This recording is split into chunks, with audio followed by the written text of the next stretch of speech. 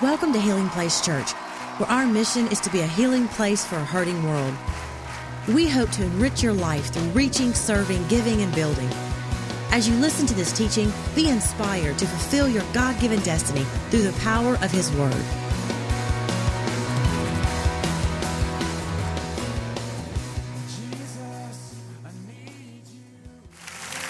If you have your Bibles, turn to the book of Revelation. Revelation, as we talk this Sunday, and I believe this verse has the theme and really the spirit in which God wants us to move forward in. We're going to talk about being made new. Somebody say new. How many of you like new stuff? How many of you are wearing something new right now? Fellas, how many of you are wearing something against your will? Have you noticed the push and the demand that our culture places on what's new? Think about it. New technology is what drives the market. New information is what makes the news. How many of you consistently check the news? You want to be updated on what's happening in the world. There's such a drive to pursue what's new. I don't know if you've ever owned a new car, but how many of you just love that new car smell? How many of you, your car does not smell like that right now? Yes, indeed. You know, what's interesting is they say once you buy a brand new car, the minute you drive it off the lot, it loses about a third of its value. Interesting how the bar is set so high and the push is to struggle to stay new. If you've ever bought a laptop computer, by the time you bring it home from Best Buy and you get it all figured out, it's already outdated. Technology just continues to push forward and advances. How many of you have a smartphone? Some of you. How many of you are smarter than your phone? Oh yeah, it's interesting because the new iPhone is announced before you can figure out how to check the voicemail on your old phone. Hello. I love it. Even the way that God designed nature. I want you to consider this. I think it's built by divine design. This whole idea of new from one day to the next. How God broke it up into 24-hour segments. How many of you love starting a new day? I just think there are moments when I go through my previous day and I'm just glad it's over. You ever just collapsed in bed and you said, thank God that one's done. I can't wait till tomorrow. New day, new opportunities. God designed it that way. Even in nature, consider from season to season how winter gives way to spring and that new life just bursts forth and spring becomes summer. The way God built it, the way He structured it is this desire, this longing for what's new. Even among animals, there are some animals that shed their skin and it's almost as if they reinvent themselves. There's a molting process that some animals go through, and it's as if they lay down what's old and they step into what's new. You know, I'm convinced that within every human heart, there's a desire that God has placed inside of you for something new. New opportunities, new seasons, new direction, new relationship. Let me ask you this. How many of you wish that life came with a reset button and you could just press that button and boom, everything's made new? Ever need a new season in your marriage? You wish you could press that button? Come on, how many wish your spouse came with a button? You said, no, we're going to reset all that right now. Our parents, do you wish your kids had that reset button? They come walking up in the kitchen with some attitude. You're like, whoa, slow your roll. Put it in reverse, come back in here, and let's do that one again. Come in with a new attitude. Or have you ever been in a conversation, and as the words come out of your mouth, you just wish you could... Can we start all over again? I didn't mean it to sound that way. Sometimes I wish, there are experiences that I've had or things that I've done, even, in previous nights, and I'm like, okay, I want to do that one over again. This verse in Revelation chapter 21, I love it because I think it's the hope of Easter. And I think you can hang your hat on this hook because the scripture declares something over us today and God wants us to catch it. Revelation chapter 21, verse 5. This is the reset button that I think all of us long for, but sometimes struggle to find. The Bible says it this way, Revelation 21:5. Then he who sat on the throne Now get this picture here. Who's the one seated upon the throne? It is Jesus himself in a position of authority. And he makes this declaration, and I love it. This becomes the framework of what we're going to talk about today. He says these words, "Behold, I make all things new." Can I have a good amen? Some of you need to underline that verse in your Bible. You need to write that verse down somewhere where you can refer to it. He says, "Behold, I make all things new." Now, what I want to do for the time that we have remaining, I want to take that single statement and I want to walk through it in 4 steps. So if you're taking notes, write this down. Number 1, write down the word behold. Everybody say behold. Behold. We don't use that word very much, do we? When was the last time you said, behold? Never. It's a little awkward. But you know, I'm trying to talk to my wife about greeting me this way when I come home at the end of the day. I just, one time I would love for her to gather our children. Kids, gather round. Behold, your father.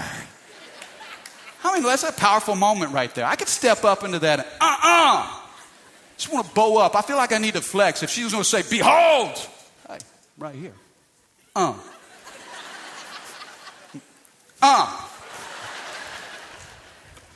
What does the word behold mean? When we say behold, what does that mean? It means to fix your eyes upon. It means pay attention to.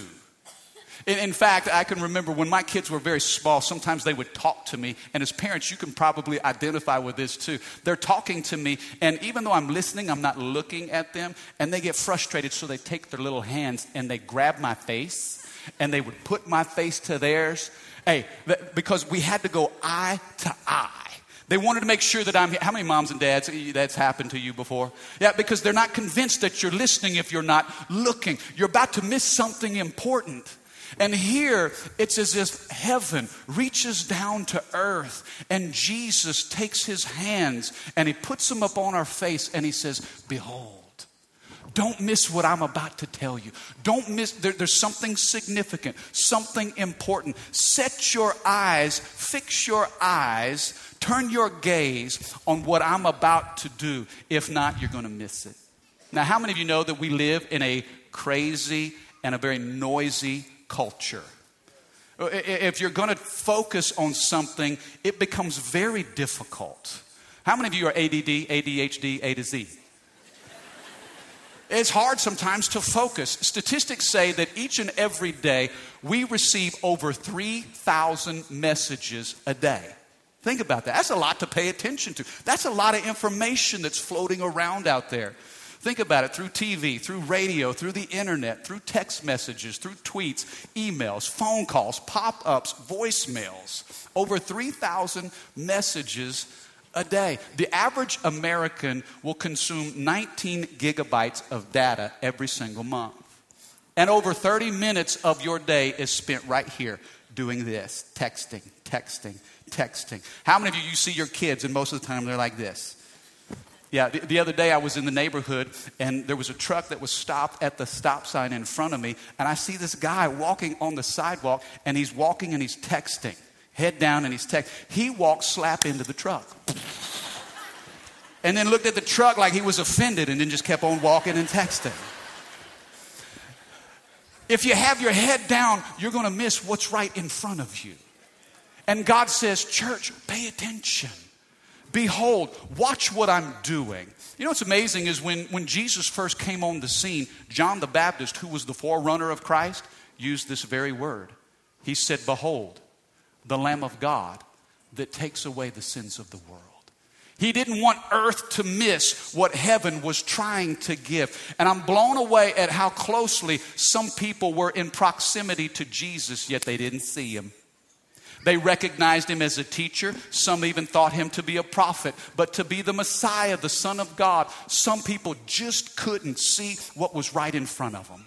In fact, in Luke chapter 19, when Jesus comes into Jerusalem, he looks upon the city and he weeps. His heart longed to give himself to his people. But the Bible says they couldn't see what was right in front of them.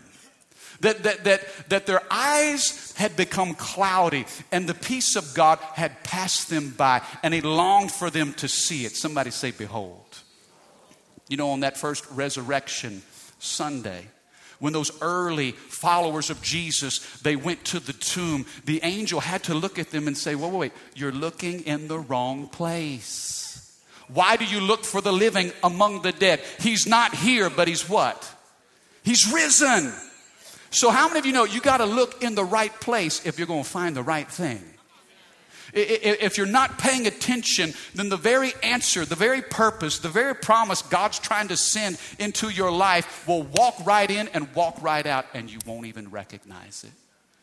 But do you know what I love? The very first person that the resurrected Jesus revealed himself to, it's found in Mark chapter 16, verse 9. The Bible says this: after Jesus rose from the dead early on Sunday morning, the first person who saw him, the first person to behold him, was none other than Mary Magdalene, the woman from whom he had cast out 7 demons.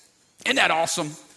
This woman, the world gave her no chance, but Jesus says she's the very first person that I want to show myself to. Can I have a good amen? Somebody say, behold. Second thing, write this down. Number 2, I make. Scripture says, behold. Watch this. Pay attention to. Don't let this pass you by. I make. Now, who's doing the making here? Jesus is. He's taking full responsibility of making something. And I love this because when I try to make something, I'm good at making a few messes. How many of you can put your hand to some things and you can make a good mess out of it?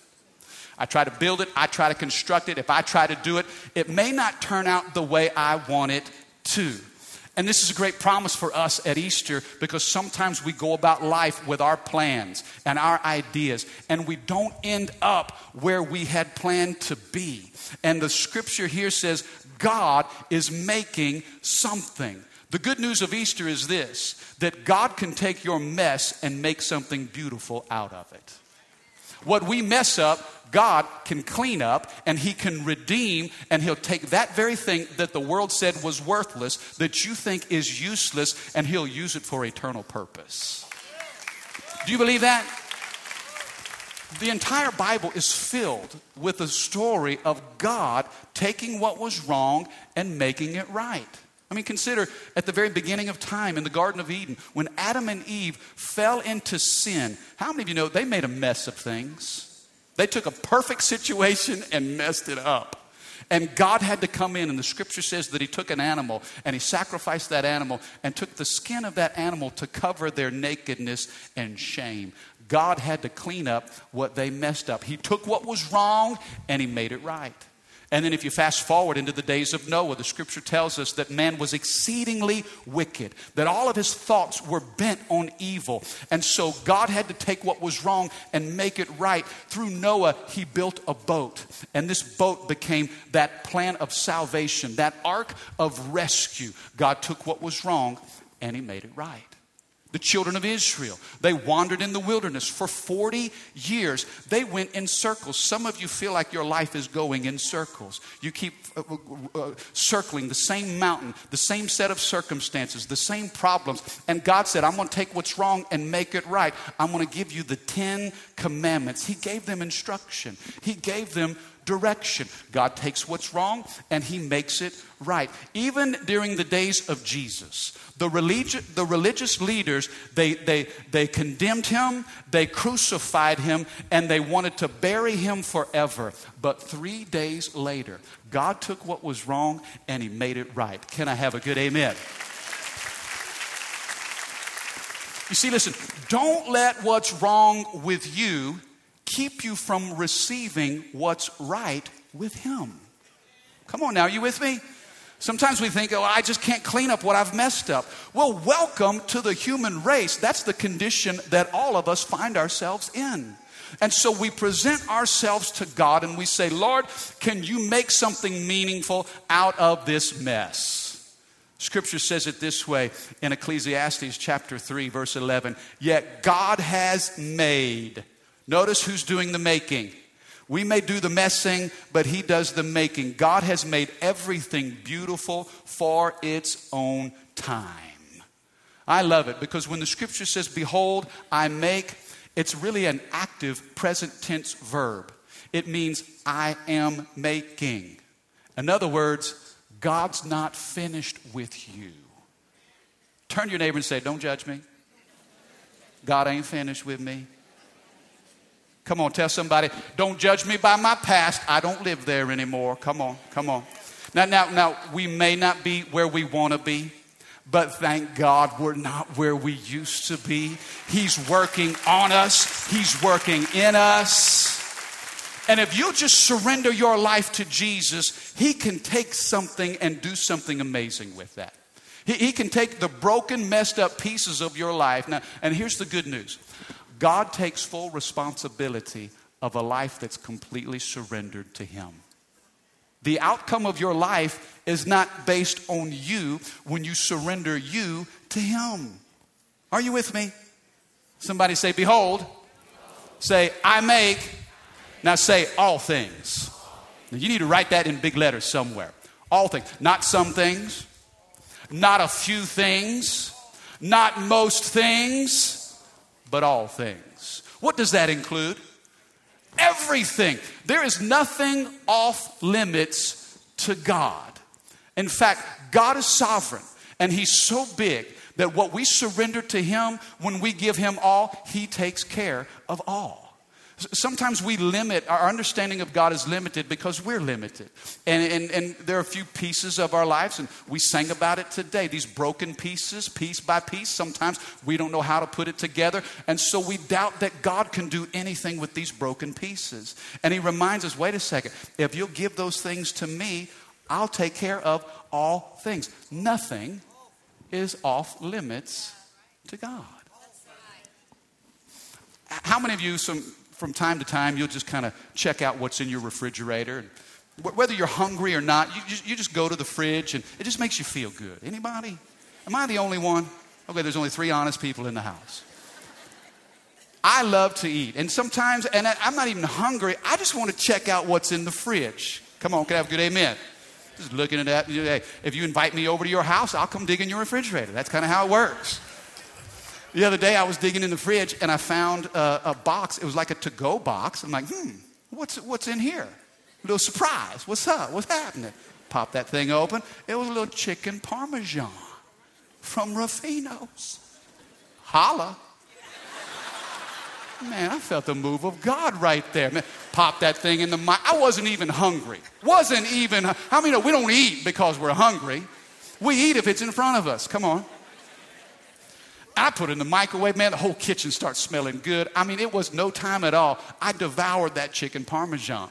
Well, my oldest daughter, Alexa, she's 17, came into the kitchen. She was digging in the fridge. She said, Dad, have you seen my chicken parmesan? Now, look, you be honest with me. How many of you, when you've got a little stash of something that you don't want anybody to eat, you find a place to hide that somewhere in your pantry, somewhere in your fridge, you hide it under layers of stuff because you don't want it to disappear. Come on, are you with me? I'm like, that was yours? Oh, my bad. Like, Dad, I just had my heart set on that chicken parmesan. I mean, since yesterday I was thinking about that was going to be my dinner. I'm like, oh, maybe I'll go get you something. So then, a short time after that, and maybe a day or two later, I'm digging in the fridge again. In the bottom drawer, I find me this red delicious apple. It was huge. It was calling my name.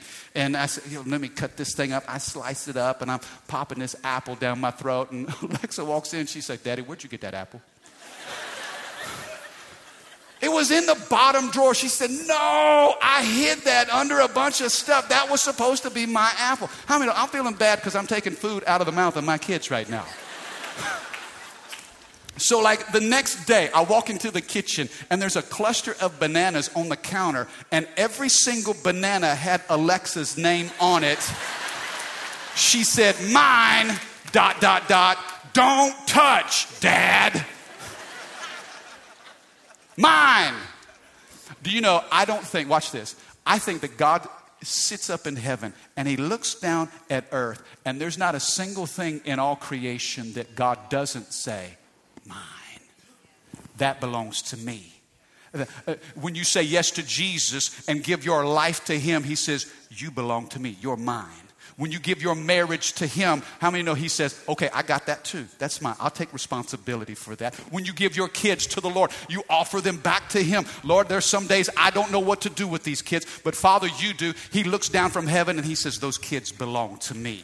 When you say, Father, I don't know about my job. I don't know about my future. When you've surrendered your life to him, he looks down from heaven and he says, mine, mine, mine, mine, mine. There's nothing off limits from a sovereign God. He says, behold, I make all things. I'm telling you what, he is God. And he's seated on the throne. You know, every year, especially this time of year, on Good Friday, I make it a practice to watch The Passion of the Christ. How many have seen that movie? That's tough. That is, it's hard. It wounds me to see it. It's brutal to see what Jesus went through. But I just feel such a sense of responsibility to connect my heart with the sacrifice that heaven made on our behalf. And I was reminded that even in that passion narrative, that God was always in control. There was not a single step that Jesus took that wasn't calculated by heaven itself. Did you know that in the life of Jesus, over 300 Old Testament prophecies were fulfilled?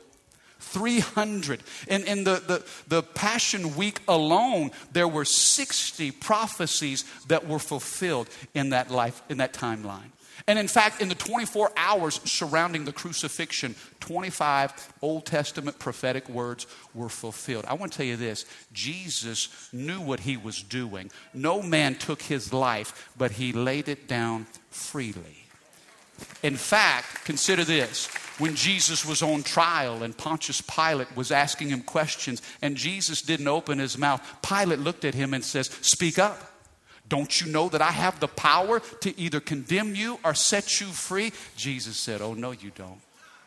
The only power you have has been given to you by my heavenly Father. I'm going to tell you this. Jesus can take care of everything that concerns you. Somebody say, behold. Say, I make. Say, all things. Say, new. Ah, I love that word, new. That word literally, and here's how I want to close. That word literally means fresh. Absolutely new. Unlike anything before. Listen, new in quality, new in character, new in kind. It means better. Now, here's why I feel that each and every one of us long for what's new. Because sometimes we struggle with what's now. And we sense that if it's next, if it's new, then it's better. How many of you believe God can bring something better into your life? There's a hope that each one of us carries. Lord, could you possibly make that new in me? Now, here's what new doesn't mean. It doesn't mean a remodel of what was. It's not an update of something old. It literally means new from the inside out. Complete transformation. Hear me. We're not talking about a renovation. We're talking about a new creation. And that's the power of the cross and the empty tomb. The hope of Easter is that we would see it. Watch this. Watch what I'm doing, heaven says. Heaven grabs us by the face. Jesus says, look me in the eye. Behold, I'm doing something. I'm making all things completely new. Paul said it this way in 2 Corinthians 5, verse 17. And this is a beautiful scripture. Here's how this translates into our life. This means that anyone who belongs to Christ Anyone who names the name of Jesus, anyone who's surrendered themselves to the Lord, God looks down from heaven and says, mine, mine, mine. That's mine. He's mine. She's mine. That family's mine. Their future belongs to me. Anyone who belongs to Christ has become what? A new person. We're not talking about cosmetic change or something external. We're talking about transformation from the inside out. Anyone who names the name of Jesus, who belongs to Christ, has become a new person. The old life is what? Gone. And the new life has what? Begun. One translation says, old things have passed away. You know what some of you need to do to your past? You need to just bury it and have a funeral for it. You know why? Because it's impossible for us to receive what's new when we're holding on to the old. If you'll just let go of that, then you'll be in position to receive what it is that God wants to give you. Some of you need to be made new right here in your heart. You can have a new car, you can have a new shirt, you can get a new iPhone. You have all kinds of gadgets and stuff. But the greatest gift that you could receive doesn't come in a box. It's not under a tree at Christmas, but it hung on a tree 2,000 years ago.